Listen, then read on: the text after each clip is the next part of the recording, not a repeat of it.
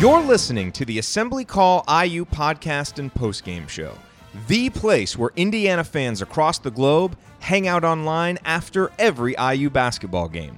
If you want to get more out of being an IU basketball fan, then make sure you're subscribed to our email newsletter. Go to assemblycall.com/join today and sign up for free. That's assemblycall.com/join.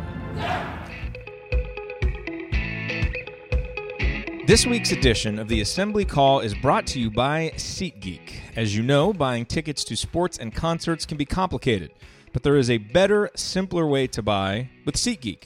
SeatGeek is the smartest, easiest way to get tickets to live events. With SeatGeek's seamless mobile experience, you can buy and sell tickets in just 2 taps. SeatGeek helps you find the best seats at the best prices, fully guaranteed. There is nothing quite like seeing your favorite team or musician in person, and SeatGeek will get you closer to the action for a great value. I have SeatGeek on my phone. I've used it several times in the last year. I used it when Yogi Ferrell was playing for the Mavericks and went to see a couple of games. Used it to buy my wife tickets to a concert, so I can personally vouch for it. I use it. I can be anywhere, and with just a few taps, I can instantly find seats to any event that I want to go to. SeatGeek is designed to make your ticket buying experience easier than ever. SeatGeek saves you time and money by searching multiple ticket sites to compare prices and help you find amazing deals. And best of all, listeners to the Assembly Call get $20 off of their first SeatGeek purchase. All you have to do is download the SeatGeek app and enter the promo code ASSEMBLY today. That's promo code ASSEMBLY, ASSEMBLY, for $20 off your first SeatGeek purchase.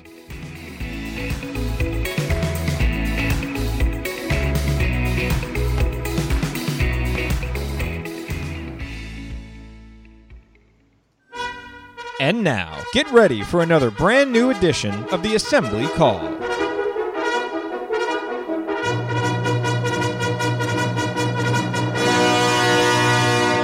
And welcome, Hoosier fans, to this week's edition of Assembly Call Radio, where each week we discuss the most important IU basketball stories from the past 7 days.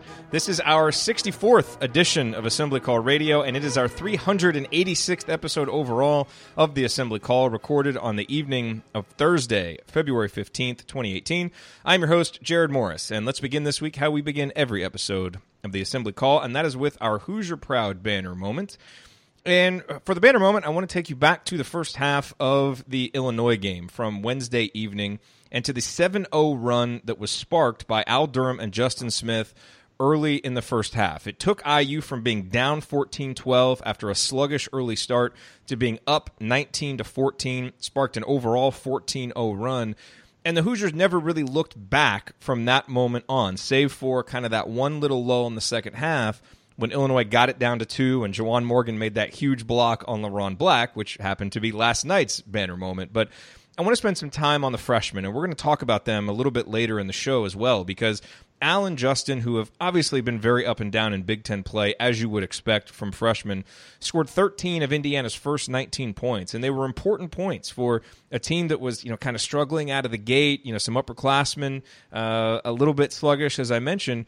For those guys to come out and really provide that spark off the bench was huge. And more so than just coming in and scoring, it was the way that they showed enhancements to their offensive arsenal. They showed kind of new tricks in their bag. We saw Justin Smith, going off the dribble from outside the three-point line and finishing through contact a couple of times. We saw Al Durham knock down a couple more three-pointers and have that nice backdoor cut at the end of the game, showing really nice recognition and a nice ability to finish. And as we go through the end of this season, obviously, we all hold out the slimmest of hopes that Indiana can somehow find their way into the NCAA tournament, although, fighting for an NIT berth seems much more likely right now. But whether Indiana makes any type of tournament or not, or, finishes the season on a nice win streak or some kind of flourish, what's really important in these games down the stretch is that young guys take the next steps to becoming even more consistent contributors next year. And while Devontae Green struggled in the Illinois game, we've certainly seen him take some positive steps over the 5 or 6 games previous to that. And hopefully what we saw from Al and Justin on Wednesday night was a sign that they're ready to finish the season strong and end their freshman season building some momentum heading into what should be hopefully successful sophomore campaigns for both of them. All right, let me now introduce my esteemed co-hosts for this week's show. To my left, we once again do not have Andy Bottoms yet, one of the world's most respected bracketologists and the longtime president of the Robert Johnson Fan Club. He has his daughter's basketball practice, but he has pledged to join us after the first segment, so we look forward to welcoming Andy in then. And to my right, we have a man who has quickly become the president of the impromptu Freddie McSwain fan club that has popped up and become heavily populated over the past few weeks. He's a columnist for The Big Lead, and he is the person who I hold personally responsible for the sluggish attendance at Indiana's non-marquee home games this year due to his unyielding, incessant, and disrespectful negative commentary about the holy, pristine cathedral of basketball that is Simon Scott Assembly Hall. I hope you're proud of yourself, you jackwagon. He is Ryan Phillips. Ryan, what is your rant from the past week in Indiana basketball? I mean, just because I don't like it doesn't mean you shouldn't go to the games. I never said that. I never advocated that. I think that what has become really apparent with Indiana over the last few weeks is that this defense is for real. And we've talked about it on post-game shows. We've talked about it on the radio show as well.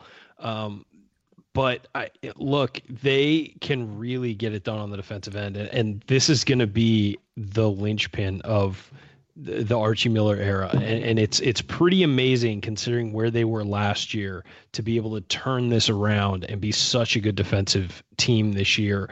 It took a while to happen. There were certainly some stumbles along the way, but for the most part, over the last, 10, 12 games, they've become one of the best defensive teams in the nation.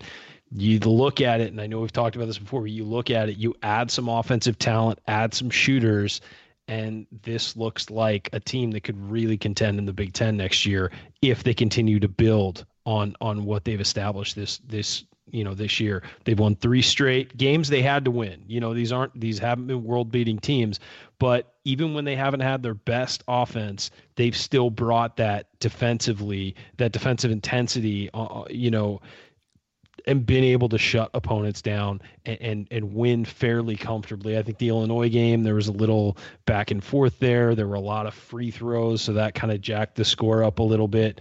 But at the same time, they were able to get stops when they needed to. They were able to rebound the basketball, and they were able to, shut Illinois down when they needed to win that game. And if they can do that and continue to do that, and you saw them do it against Michigan State at home, you saw them do it against Purdue at home, and you saw them do it against Illinois on the road for a long stretch before they kind of blew that game. If they can do that game in, game out, they're gonna be in every single game, and they're gonna be, and that's moving forward too, not just this year. If you can play that kind of defense, you're gonna be in every single game. And so I think that people, regardless of where this season ends up, regardless of what the record ends up being, where they finish, what postseason tournament they go to or don't go to, I think it's worth noting how far this team has come and what the coaching staff has done and giving them the credit for how much this team has grown. All right, here's what we are going to discuss this week. We will comment briefly on the explosive report that came out just late Thursday night, right before we went on the air, from Pete Thamel about what is going on with the FBI probe into college basketball. And then we're going to take a more in-depth examination of the potential of Justin Smith and Al Durham. We talked about them a lot on the post-game show after the Illinois game, but I want to dig into those guys a little bit more. And then we'll get into some Big Ten tournament talk, because a lot of people are starting to get optimistic about the Hoosiers' chances to make a run in New York. And so let's indulge that while we can. And then we will end, as we usually do, with a smattering of additional questions, including one about how Indiana's on-court growth this season may impact Romeo Langford's upcoming decision. All of that coming here on Assembly Call Radio. But first, this quick reminder: the next time that you are looking for tickets to a sporting event or concert, remember our friends at SeatGeek. You can download their app, which is incredibly convenient and easy to use, so we certainly recommend that. Or if you just want an easy-to-remember URL that will take you directly to the IU basketball ticket listings on SeatGeek's website, use the URL iutickets.shop. So, for example, say that you want to go to senior night, the IU-Ohio State game on February 23rd, both to see Indiana get a chance for a big victory, to see the senior speeches, and maybe to meet us, because we will be there, and we'd love to meet you all. So if you do go to that game, let us know. But if you want to go to that game, SeatGeek has you covered. You go to iutickets.shop, and you can find the best prices available. So do that, whether you're using the app, whether you're using that URL, iutickets.shop. You can find the best prices there. And if it's your first time using SeatGeek, don't forget the promo code ASSEMBLY, ASSEMBLY. Use it when you make your first purchase, and you will get $20 back after that purchase. Again, the promo code is ASSEMBLY.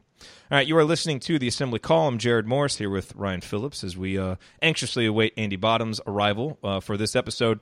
Ryan, real quick, I hadn't planned on talking about this, but obviously the news broke right before we went live, so we should at least address it.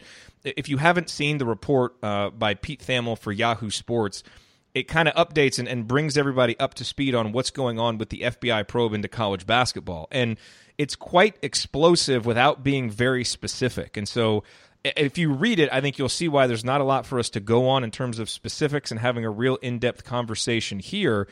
But certainly it's an ominous article, and it doesn't really give any timetable for when specifics may leak out about what teams and this, that, or the other. But the article suggests that we're talking, every conference, 40, 50 teams, Hall of Fame coaches, and that if any of this stuff does leak, before, the tournament, that could be impacted. I think one of the lines in there was that, half of the teams that were revealed in the Sweet 16 revealed would have any tournament wins vacated anyway.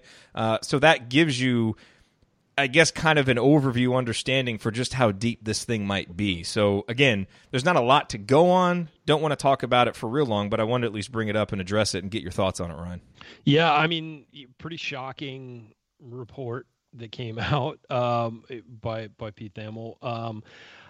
But I think that when you've talked to people in this business who have dug into this at all, I mean, some people just, that look, they know people who know people, and everybody, and these are people who are not prone to hyperbole that I've talked to at least, are saying, yeah, this is going to change college basketball forever. Like, I mean, that's the kind of and I'm sorry, but that's pretty big, no matter how you slice it, that's enormous. And so, I don't know what's going to come out. I don't have any insight into that. But at the same time, these people who I trust are saying things that, paint this as the biggest scandal that will ever hit college athletics, and that everybody's involved.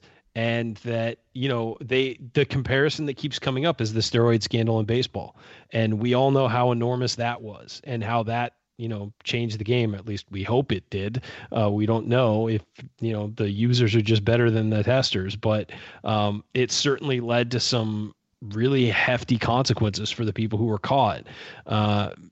And this is getting discussed in the same kind of terms as that, which means that it probably, they're right, that it would be the biggest scandal in college sports history. So we'll see. I'm sure we will discuss this maybe in an off-season show unless something breaks big time. But hopefully in a very Schadenfreude way, and not discussing any specifics about our team. Not involving teams that we enjoy discussing. Yeah. But no, I think that it's certainly going to be pretty impactful and enormous when all the information is finally out there. Certainly. I mean, nobody I've talked to about this thinks it's, just people blowing wind. Like they really think there's something real here. And by the way, when you talk about changing the game, it could change the game for the better in the long run. Of course. To get this all out in the open and maybe put some stuff over the table that's been under the table for a long time, which is what's created this mess.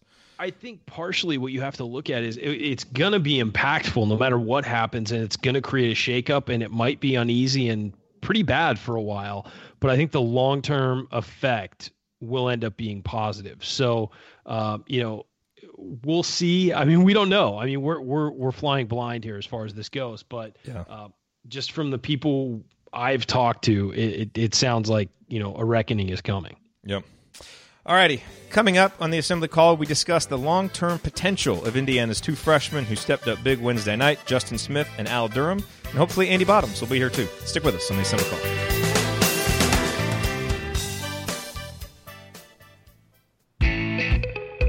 Hey, just a real quick note here. The next time that you are going to shop online for IU gear, use the URL iustore.shop. That will take you to the official IU online store where they have anything you could possibly want. Candy stripe pants, the Script Indiana warm-up shirt, all kinds of IU gear, and that URL, iustore.shop, is actually our affiliate URL. So when you use it and buy something, we get paid a commission. So it's a great way for you to shop for the IU gear that you need and to support the Assembly Call at the same time. Again, the URL is iustore.shop. Please bookmark it and use it the next time you're looking to buy IU gear. We appreciate it. Now back to the show.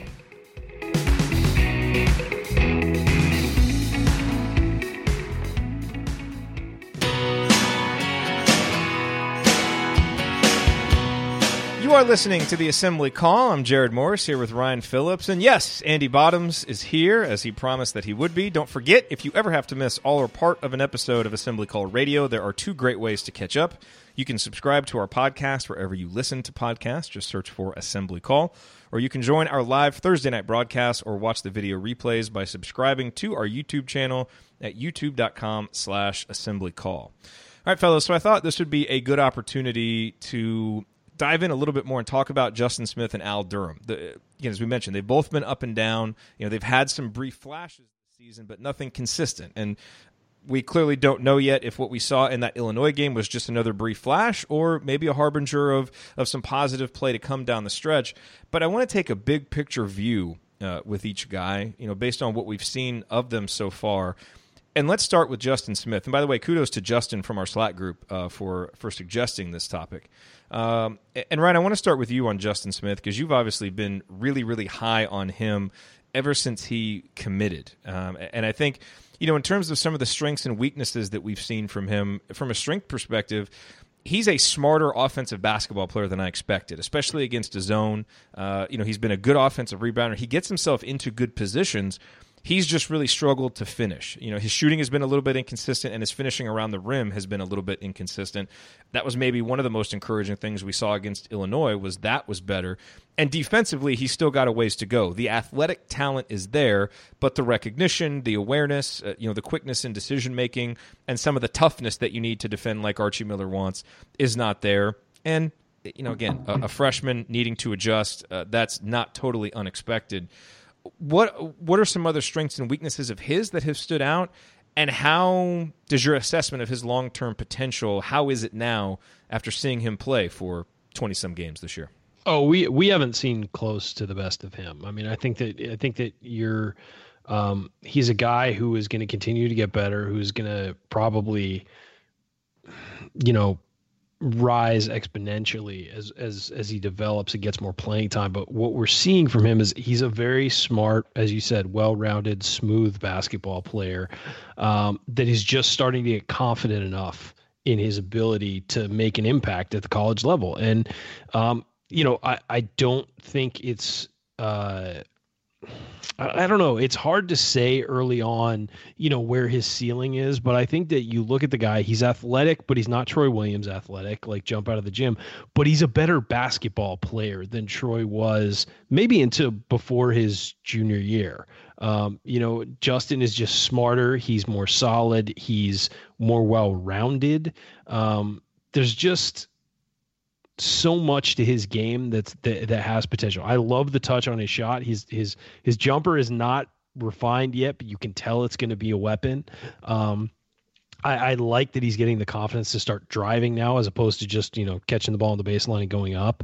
I like that he is attacking the glass on the offensive end. He's not getting there yet, but you can see that the desire to do that and be a really good rebounder is there. And I think it's great for Justin that he's playing with a guy like Jawan Morgan, who is sort of showing him the path to be that guy. So I'm as high on him as I've been. I think that he's going to be a great player in Indiana. I think that he just needs to continue to develop and, of course, get stronger. And that's the big thing for all freshmen, all high school players and all freshmen, in college basketball. Just get stronger, get used to, not getting every single call. When you're a star in high school, it's easy to get every single call. It's easy to finish the rim because you're more athletic and stronger than everybody else. All that stuff. You've just kind of got to fight and battle through that and get used to it, at that next level. I don't think he's going to have a problem with that. I think it's going to take some time, though. Andy, where do you stand on Justin? Has he been better than you expected, about what you expected, or worse? I think probably a little better. I think he's gotten to maybe I say that because he's gotten to play more. than I might have anticipated him being able to play. And I think part of that is Duran going down. So it's a little bit hard to say. I think when you put it in that light, he's probably performed a little bit better than you might have expected, just because, he really had to step in and play a more major role. And there have been games when he was absolutely critical to IU winning the game. I think last night was certainly one of those, and the first Minnesota game are the two that really stand out. But I think great experience for him to look back on, and if you really kind of planned out a blueprint for him before the season began, he's probably played more than you would have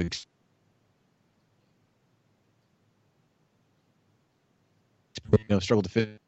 I think defense has been a struggle for him, where you're not just getting by on athleticism and things like that, where he's trying to figure out the scheme. But I think you've seen improvement with him along with other guys. You watch him rotate on defense. There's definitely a big difference looking at him now in that regard than what he looked like earlier in the season. So I was trying to think of a comp for him, trying to think of a comp for both of these guys. And Ryan, I think mentioning Troy Williams is a good one. I mean, those guys have some similarities in terms of their athleticism. Justin certainly does not have the irrational confidence that Troy had, for better or worse, because quite the opposite, actually. Right, and when Troy was on, he could be dynamic, but he could also take you out of games at times, especially when he was younger.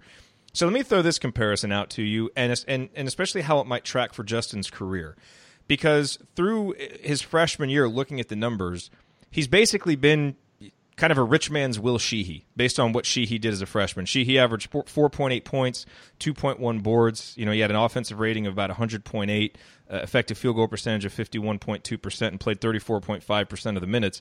Justin Smith is basically a tick above all of those numbers. And the reason why that one came to mind is the athleticism, for one. The fact that, Sheehy was a guy I think that we all felt he was a good mid-range shooter. The three-point shooting never quite materialized on a truly, consistent, prolific level. I think Justin hopefully profiles to be even a little bit better three-point shooter than Will. And Will's a guy, even though his senior year was disappointing, I think that showed maybe some of the limitations of his game, but also, just that roster was kind of crazy that year. But he's a guy as a junior was sixth man of the year. And obviously he was more of a personality than Justin. So I don't think Justin's going to have that kind of dynamic impact from a personality perspective. But similar type athlete, similar type intelligence kind of working around the basket. Where do you kind of fall on that? Do you think that's a decent comparison for Justin, and in terms of what you think his potential can be as a player? I think his ceiling is way higher than Sheehy's. And also, if Justin Smith turns out to be Will Sheehy, I will lose about 5 years off my life, I think. We all remember my relationship with Will Sheehy. Shows were more fun back then. For you. I think the comparison is understandable given their numbers. I just think that Justin is a much more well-rounded player. I think he's going to be a better shooter just because I like his release and the rotation he gets on it a lot more. I think that he kind of over-rotates his body a little bit, and that's why we're seeing some of his shots come off short, long, side-to-side, whatever. But I think that he's got the makeup of a guy who could be a much better player than a guy who wins a sixth man of the year. I think that, and look, Sheehy was great as a junior and winning that sixth man of the year, and he was very key to that team.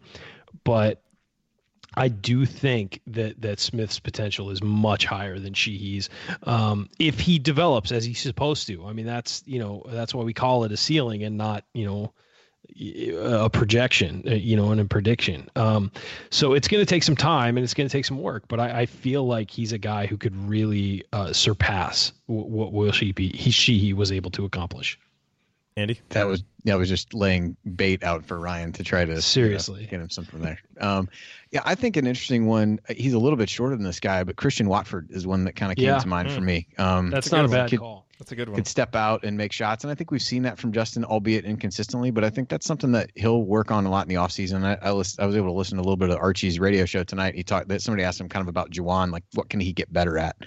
He talked about outside shooting. I think he'd say the same thing with Justin Smith to be more consistent there. But I mean, that baseline jump shot he hit last night, some of the threes that he took in that Minnesota game, he has a good shot. I think could develop that with time. And I think Watford really became a good rebounder over the course of his time at IU to the point where by the end he was really effective in that regard. And I better think you defender can see that. too. He became a much better defender too. Yeah. And I think you could see the similar progression from Justin Smith. So he's a little bit shorter, but that was one that's a good one. That was one that came to mind for me. He's a better athlete than Christian, but it's a good one. You're never going to have a perfect 1-to-1 comparison, but I would say maybe somewhere between those two guys, in their strengths and weaknesses and where they end up is a fair comparison. I think with Watford, he got to play so much early that I think he developed pretty fast. Whereas I think Smith is going to have to put in a ton of work in the offseason because, he's playing, as you said, 35% of the 34% of the minutes. Yeah. He's going to have to put in a lot of work. And I think that the Colin Hartman injury and the Deron Davis injuries both were, tough for the team, but they were really good for a guy like Justin Smith because he got thrown into the mix, very quickly at that point. You're listening to the Assembly Call. I'm Jared Morris here with Andy Bottoms and Ryan Phillips, and we were talking about Indiana's two freshmen who had big games against Illinois. We just got done talking about Justin Smith, and now, Andy, let's turn our attention to Al Durham. And I think in terms of some of the strengths that Al has shown, we've talked about before how effective he has been at driving to the basket, at driving contact, at drawing contact, and even finishing through contact. He has really showed a strong ability to do that, which we figured coming in from how he profiled as a high school prospect. His shooting has been inconsistent, but he is 4 for his last 6, so that's showing some improvement. From 3. Yeah, from 3, yes, his shooting from 3. He's not a guy who creates very much. He doesn't have a very high assist rate. Doesn't make a ton of mistakes either. And on the defensive end is a very willing defender, but can certainly, like a lot of freshmen like Justin Smith, can get a little bit lost at times and just needs to gain more strength and experience. But in terms of Al, again, and his minutes have been way up and down from the start of the season to the middle to then, what he did last night. Where do you kind of fall on him and how you project him moving forward? I mean, I think he's another guy based on circumstances of the roster has gotten to play more than you would have projected early in the season. The Curtis Jones transfer had really opened the door for him. And in addition to that, his good play early on earned him additional playing time as well. And I think that may or may not have, played a factor in, Curtis Jones ended up leaving. So it's maybe a chicken and egg type conversation there. But so I think he's played well. I mean, you look at the game last night, I thought against a really high pressure defense showed as much poise as anybody in terms of taking care of the basketball and really when he needed to slowing down, gathering, and then attacking as opposed to really allowing himself to get sped up. Those are obviously the kinds of things that, will serve him well and should only get better with time as he learns even better how to pick his spots and things like that. So I've been impressed with him. I mean, I think the things that everybody said he would be pretty good at, I think he's been pretty good at, and that would be defense and being able to drive and finish just because of his length around the basket. He's a bigger guard in that role than IU's had for the most part in recent years. And I think the question marks that people had in terms of him being able to shoot the ball have been the things that you'd probably point to as question marks. So I think he's on balance been what you would expect him to be. Can I throw out a comparison for Al? I struggled a little bit with this one. But the guy who came to mind in terms of recent memory is Stan Robinson, Andy. A guy whose strength was driving to the basket, was not shooting. He was 3 for 26 from three-point range his first 2 years at Indiana before he transferred to Rhode Island and has been about a 35% shooter at Rhode Island. And a guy who his efficiency has gone up at Rhode Island even though his free throw rate has gone down. And if Al can start making more outside shots, we could see that happen with him too. Defensively, Stan was, I think, much better than Al at this stage. He was just sturdier. He was quicker. Stan's a guy now. He could guard centers, I believe. Yeah, well, and he's a guy now who has the fifth best steal rate in the country. And Al is not a guy who's generated a lot of steals. So, again, it's not a perfect comparison, but Stan is now a guy who, from a freshman who was wildly inconsistent and couldn't shoot, is playing 66% of the minutes on a pretty good Rhode Island team and has turned himself into a decent spot-up shooter. So if you look for maybe what the ceiling of Al Durham is, I think a guy like Stan Robinson, what he has turned himself into, that seems to me like what the ceiling could be for Al. Do you think that's fair to say? I mean, the obvious comparison that you missed is that they both shoot with either hand. Yeah, that too. sometimes within the flow of the game, sometimes season. But I'm getting flashbacks. Please stop. Yeah, sorry. But no, I think that's fair. I struggled to think of one just because of his his kind of size and length that he has on the perimeter, he doesn't really remind you of a lot of guards that, were there in the Crean era, as the point guards tended to be.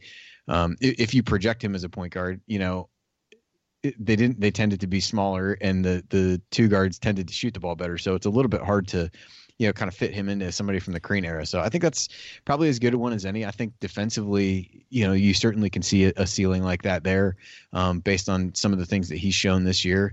And I think what he's done better than Stan was really, again, going back to that poise and trying to take care of the basketball. Again, not creating a ton for others based on the assist rate, but, good straight line drive guy. And I think one who's really going to grow. And I think when he came in, everybody said, as a 4-year player, watch him progress and see how that goes. And I think he's had, a good first year as you start to project him forward. Ryan, your thoughts on Al?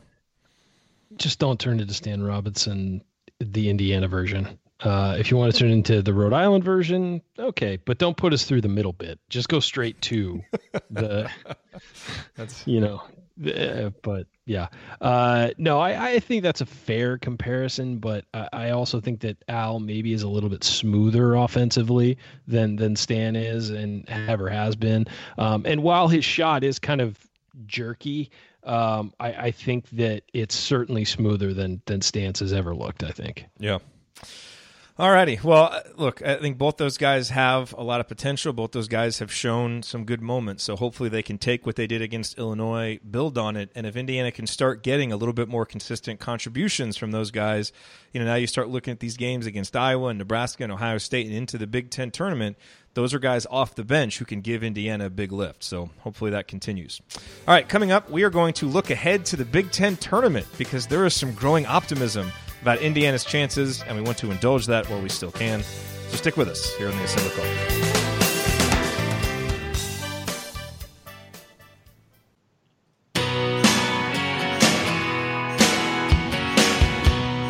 You are listening to the Assembly Call. Go to assemblycall.com/join right now or at the next convenient time so that you can learn how to subscribe to our email newsletter, because if you want to get more out of being an IU basketball fan, then you really do need to be on our newsletter list. Over 5,000 IU fans are on it, and you will get, when you join, our weekly Six Banner Sunday news roundups, as well as our post-game analysis emails. Andy and I tag-teamed the Illinois one because it was a little late, but we still had it out ready for you at 6:15 Central Time the next morning, as we always do. And those emails are always free, and they will make you a smarter IU basketball fan. So go to assemblycall.com/join and make sure that you are on that list. I am Jared Morris. I'm here with Andy Bottoms, Ryan Phillips, and we're going to talk a little bit about the Big Ten tournament. And usually that, you talk about the Big Ten tournament with IU fans, immediately people start to snicker if they don't just run out of the room terrified at the mere thought of the Big Ten tournament, given Indiana's history in it. But Scotchy in our Slack group earlier today said, hey, Big Ten tournament, new time, new venue, new coach, new attitude. You're our only hope. He thinks teams like Purdue and Minnesota and Michigan State, playing them on a neutral court, could be beatable. He's got some hope. So, Andy, Ryan, is there reason for hope? And I think it's especially interesting to be asking this question on the heels of seeing Wisconsin beat Purdue and seeing Penn State be up, 42-19 over Ohio State, here on Thursday evening. I know Indiana's history has been terrible, Andy, but is this possibly the year with Indiana peaking at the right time, potentially, that they could make a little bit of noise in the Big Ten tournament, or is this crazy talk? I think it's hard for everyone to get over the mental hurdle of believing that this is something that could be viewed as successful for IU. So from that standpoint, it's a little bit hard to kind of shift your mindset that way. But I think the positive things are the team is playing as well as they have all season at this point, and have really proven, with the exception of that Ohio State game, if you look at the top teams in the Big Ten, Purdue, they played very well at IU. Michigan State, they played well at IU. And Michigan feels like it was forever ago, so it's hard to really look too much that way. And Ohio State, I don't know, is a team that will necessarily blow you off the floor. So I think when you look at that, IU has played well against some of the top teams in the league, and IU has more confidence at this point in the season than they did before. But certainly as a fan, I struggle mentally to get over the hurdle of actually believing that something positive could happen. I know. But certainly if there was a team that was, peaking. I don't know if that's the right word or not, but a team that was really playing well and had some momentum going into it. I think this is a different story than what we've seen a lot of times in the past. Well, Penn State also looks like a team that is starting to peak. And Ryan, to play devil's advocate with this, Indiana has won 3 straight games. Yes, none of those teams are in the top 100 in Ken Pom, and you had your shot against Michigan State. You had your shot against Purdue in your own building in games that were winnable, and you let them slip away. So why should we necessarily think that on a neutral floor that would be any better when you couldn't get them at home? And we'll see what Indiana can do at home against Ohio State. So I understand, kind of the optimism and the excitement and the hope. And as sports fans, look, that's what we've got. So, I think we should all indulge it. But I kind of agree with Andy. The history of the Big Ten tournament is just, they're staring us in the face, waiting to beat down any hope that we might have. And as excited as we want to be about this 3-game winning streak, it is important to remember who these games are against. And now I think we really need to see what Indiana does in these next 3 games before we start, booking any trips for the Saturday, Sunday games in the Big Ten tourney. Yeah, I get the shakes when I think of our history in the Big Ten tournament. So I think it's fair to be cautious when projecting out. And again, yeah, different era, different style of play, all that stuff. But you know what? It's hard to sit here and be optimistic about it just because of the past. So it's always been a mess. It's always been tough, no matter who the coach has been. I mean, this has always been a thing with Indiana. But you know what? That doesn't change until it does. And so this team has a chance to change that, maybe win a couple games.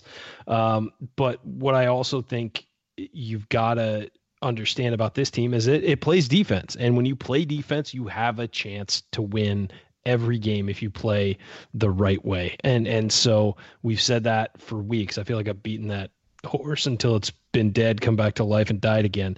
So it's, if you just play defense and you focus on doing the little things, you can be in every game. And that's all you can ask is late in the game to be in the game and ready to, have a chance down the stretch. And they've done that a few times this year with some good teams, but they haven't finished it out. We're still looking for that big win from them.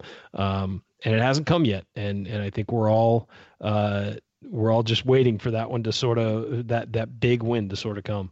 We're also in all honesty, though, I mean, if I try to think of good memories from the Big Ten tournament, Kirk Haston blocking Frank Williams at the end of that Illinois game to preserve the win is literally the only positive memory I can think of from the Big Ten tournament. Victor Oladipo 360 dunk against Illinois, I think it was. Last year. That's the only I'm literally that's all. That wasn't necessarily like a good game, but yeah, you're right. No, it was a terrible game, but I'm talking about single memories. Like was he had a 360 dunk? That's there's your positive. I know all the memories are bad. Like I have to sift through so many bad ones to try and find the good ones. Those two might honestly be the only ones. Okay. Sorry, not to bring everybody down. Sorry, move on. Hey, Jared, okay. Here's the other reason for hope is we're still due for about 10 good shooting games. So maybe we're just saving them all for the end of the season. Who knows? You'd have to shoot so well for it to even out, Jared. I know, but I don't even want to think about it. Maybe.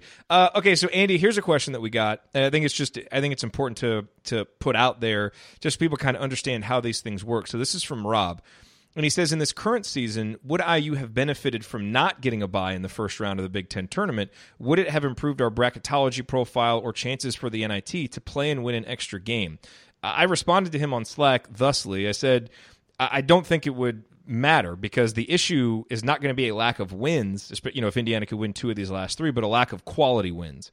And beating, some moribund Big Ten team isn't really going to help with that. And it actually just introduces a chance, for Big Ten tournament bad luck to happen and then to lose on a neutral court before you could even get to a game that might matter. So I just don't see any reason. Would totally be on brand for Indiana. Yeah. So I don't. I mean, is that the right way to look at it, even for the NIT too? That it, just notching one more win against a 100 level team, it's probably not going to move the needle more than what the risk would be, right? Yeah, I mean, the reality is that the teams that play in the first round are the teams that finish 11th through 14th. So even if you were the best of those, you'd be playing the 14th place team, which doesn't do you any good at all. So I think you get into the second round. At this point, IU needs to realistically win it. So what you would want is a chance to play, maybe you end up the 6th seed is somewhat realistic. You play either the 11 or 14 who have already played a game the day before, as opposed to playing somebody fresh. So if you're the 7, you play the 10 seed who's, starting the same time that you are. Get somebody who's already played a game, and goes into it that way. And then, if you're the 6, you'd play the 3, presumably after that, and then, see what happens when you get to the semifinals from there. But yeah, at this point, it certainly wouldn't help just to win a game against a bad team, which is the only kind of team that you'd play in those first games on that February 28th day. But certainly, everybody go to New York and watch the 11th through 14th place teams play on February 28th. That should be a great time. Oh, yeah, absolutely. Make Jim Gelani really happy.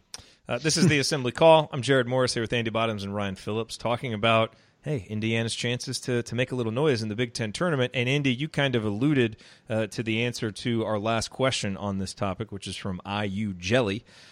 He wants to know, what is our best chance at winning the Big Ten tournament in terms of matchups through the championship game? Ideally speaking, who would we want to match up with? So you kind of alluded to there how being a 6 seed would be good because then you would get to play a team that has played the day before, presumably would be a little bit tired, not quite as fresh.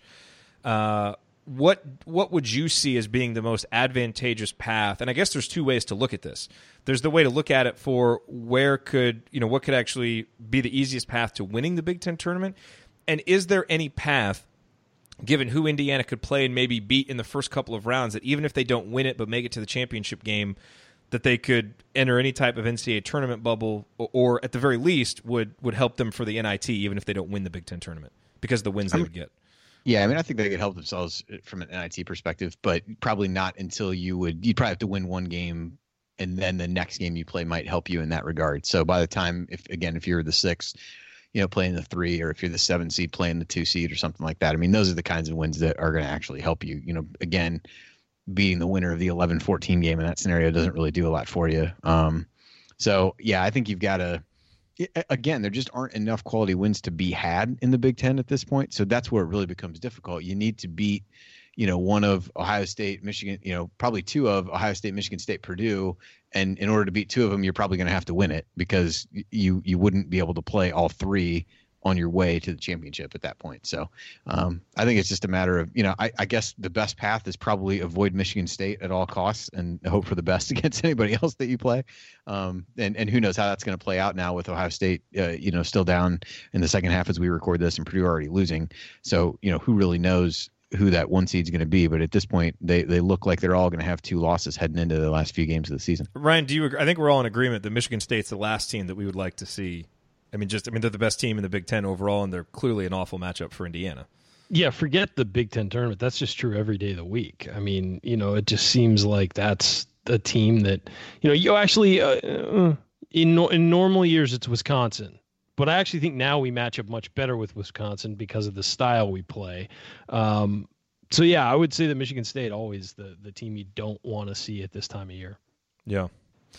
Huh. All right. Well, it's going to be interesting. Any final thoughts, Andy, about the Big Ten term as we head in?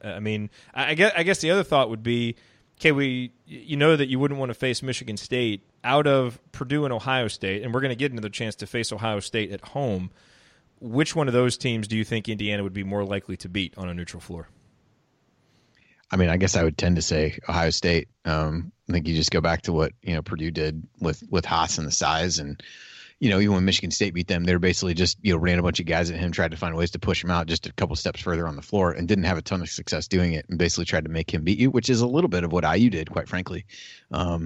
But I guess I would say Ohio State. They've really outperformed expectations. So at some point, is it a luck runs out type of scenario, and you have that, or maybe find a way to get Ohio State matched up with Penn State, who apparently is their kryptonite, and then you could be able to maybe face Penn State instead. But I guess I would say Ohio State of those 2. Although I think they played really well against Purdue. I just think it was probably a taller task, more depth, more talent, more experience to have to play Purdue in that scenario.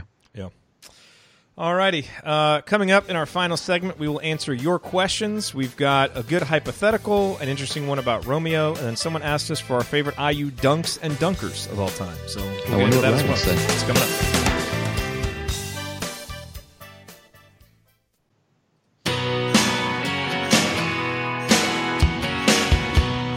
You are listening to the Assembly Call. I am Jared Morris here with Andy Bottoms and Ryan Phillips, and we are wrapping up another week of talking about Indiana basketball. And it is our fourth segment, so that means it is the time in the show when we kick around some of the questions that you all sent in. Actually, this entire episode has been kicking around segments that you all sent in. So let me just start by thanking you all for being so generous with your ideas, both on Twitter and in Slack, because it really makes preparing for the show easier and more interesting, because we know exactly what you would like to hear us talk about, and that's exactly what we want to give you. So really appreciate all the feedback that you guys give us on a weekly basis. And again, if you ever want to get in that Slack group, just send me an email, jared@assemblycall.com.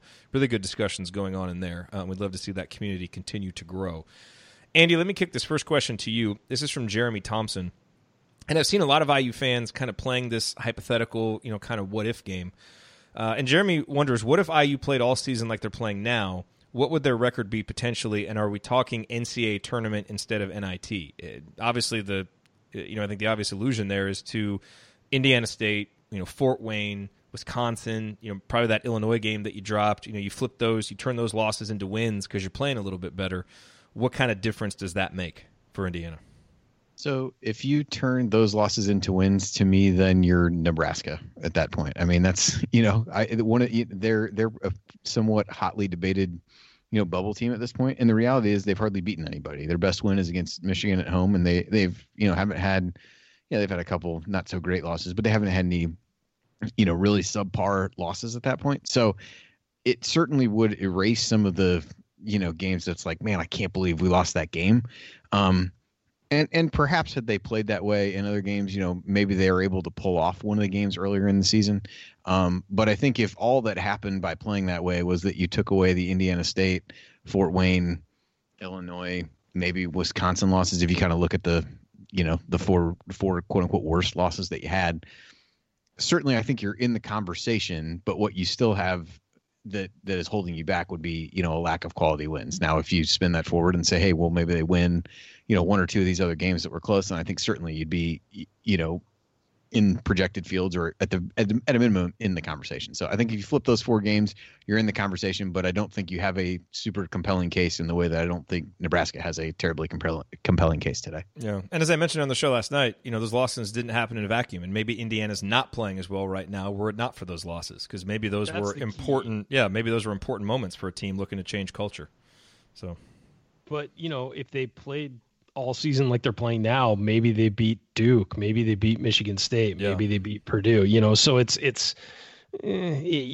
but again, as you said, they probably had to go through some of those growing pains to get to where they are now and be able to look back and say, oh yeah, let's not go back there, Yep. Next question. This is from Josh. Do you think with how the seasons are going with Indiana and Vanderbilt, it would help sway Romeo's decision at all? I feel like Archie has shown a lot more of his capabilities, and in my opinion, this should bode well for us, but I could be clueless. Ryan, I want to get your insight on this, but I think you read the interviews that Alex Bozich has done with Tim Langford over at Inside the Hall, and you hear what Mr. Langford has talked about with really being interested to watch Indiana, and they're impressed with Archie's offense and the shots that are being created and how Romeo would fit into it, and mentioned the improvement. I think absolutely that the work that Archie is doing and the team's improvement makes a huge difference, because Romeo is only going to play 1 year of college basketball. And while there are lots of factors that are going to go into his decision, one of them is obviously going to be he's going to want to compete for some kind of important championship, be it a conference championship or a national championship for his 1 year. And given where Indiana was at the start of the season, that didn't look like it would be likely. But now with kind of the trajectory Indiana's on, you can maybe see that a little bit more if you add a guy like Romeo. So, and Vanderbilt obviously is struggling. They have a losing record. I don't know how bad it is now, but I think it absolutely 10-16 right now, 4-9 in the SEC after coming back and winning last night. Yeah, but I mean, Ryan, I absolutely think that is going to help Indiana, have as good a shot as possible with Romeo. Yeah, I mean, look. Count me as somebody who's never going to rely on a 17-year-old, 18-year-old to make the right decision. But I think that if he has the right people advising him, I think you do have to look at what Indiana's done this year and how they've improved as certainly a mark in Indiana's favor. And at the same time, you have to understand that look at the development for some of the players this year under Archie, and let's give the rest of the coaching staff and the strength staff credit. they've really developed some of these guys. And, I don't think that the first factor, you said that maybe the first factor be competing for something like that. I think Romeo's going to want to get better. I think that's the number one thing, is that he's going to want to develop and move forward. And you look at some of the freshmen, you look at Juwan Morgan, you look at some of these other guys, they have gotten better as the season's gone along and gotten better from last year as well. So I think that's a huge factor that has definitely shown up in Indiana's favor. Yep. All right, and let's go to our last question. This is a fun one. This comes from East Coast Hoosier, who wonders, what are your favorite IU dunks? Who is the best IU dunker of all time? Clearly, we are not old enough to go way back and talk about all the great dunkers that Indiana has had, because there have been many. But immediately when this question was asked, the dunks that came to mind for me were some of OG's just those incredible explosions down the lane that he had. If you remember at Maryland, at Michigan State, where it just felt like he jumped over everyone and finished with so much ferocity. And then, of course, from earlier in the Tom Crean era, you've got the Pritch slap, which is just incredibly memorable, and then the Sheehy slam against Iowa. And then if you really want to go old school, I still remember being mesmerized anytime Calvert went baseline and combined both grace and power for a dunk. And it really, you want to talk about best dunkers of all time. This is not a name that many people will probably remember and didn't do a whole lot on the court. But Steve Hart was a guy on those mid-'90s teams. Actually, I think he only played for 1 or 2 years, who had ridiculous ups. And I remember a couple of pretty good dunks by him. So I don't know if he's the best dunker of all time, but that's a name that some people might not remember who had some pretty good hops. Andy, we already know what Ryan's going to pick for this, so we can skip over him. No, you don't. What's your favorite dunk of all time? The Steve Hart reference was great. That guy could not shoot a lick. He would have. It was like you'd see him and you could tell it was him because he could jump higher than everybody to get rebounds. But then whenever he jumped to shoot the ball, you're like, there's just no chance that this is going in. So, that was a good callback though for him for sure. I don't really. The Victor almost dunk was about as good as anything. The Pritch slap to me stands out because it was so unexpected. Where you were just insane. Like, there seemed like there was. You could have bet anything and you would have thought there's no way he's the guy that would throw it down. So I guess I would say that one just because it stands out as so unexpected. But we should give Ryan his time. We're running out of time, so give him his chance. Victor, probably my favorite, not necessarily because the dunks were as big, but because he was so smooth and fun to watch with it. But a guy who gets forgotten is Roderick Wilmot was a heck of a dunker. He was a super athletic guy. He was a lot of fun as a dunker, if we're talking mid-2000s. But, yeah, I loved Victor, of course. Wilshy, he had some great ones. I think people actually think of Rod more as a shooter now because of what he did his senior year and some of those shooting outbursts that he had. But he was an unbelievable athlete, really was. When he would jump for his jump shot, you'd see how high he's off the floor. It looked like his feet were at the guy defending his chest. He would get so high off the floor in his jump shot, and when he used that for dunks, it was pretty amazing. Another great dunker, Andy, Greg Graham, obviously. Guy had hops. Certainly. He had great hops. All right. Great questions. We thank you all for sending those in, and that will do it for us on this week's episode of The Assembly Call. If you want to see us do the show live and be part of the live chat, join us at assemblycall.com on Thursday nights for the live broadcast of our Assembly Call radio recording.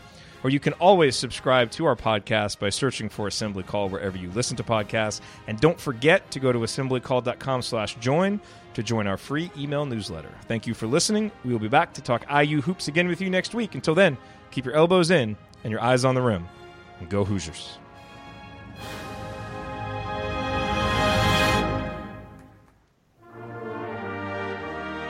Thank you so much for listening to this episode of The Assembly Call. We really appreciate you being here, and we really do rely on the support of audience members like you to keep The Assembly Call going and to keep growing. And we have set up a page on our website at assemblycall.com/support so that if you do want to support the show, there are a number of options, and we encourage you to choose whichever one is most convenient. On that page, you will find ways to donate, including how to set up a monthly recurring donation or annual recurring donation, as many folks have, or you can submit a one-time donation. Again, that is assemblycall.com/support. Or you can use our affiliate URLs, iutickets.shop or iustore.shop, and we will get a commission if you use that URL and make a purchase. Alrighty. Thank you so much again for being here. Thank you for your support. We'll talk to you next time. Go Hoosiers. Sticky notes, email alerts, a string around your finger. They're just not big enough. So here's a big reminder from the California Lottery. Tonight's Mega Millions jackpot is over $250 million. Whew. Play now. Please play responsibly. Must be 18 years or older to purchase player claim. Sticky notes, email alerts, a string around your finger. They're just not big enough. So here's a big reminder from the California Lottery. Tonight's Mega Millions jackpot is over $250 million. Whew. Play now. Please play responsibly. Must be 18 years or older to purchase player claim.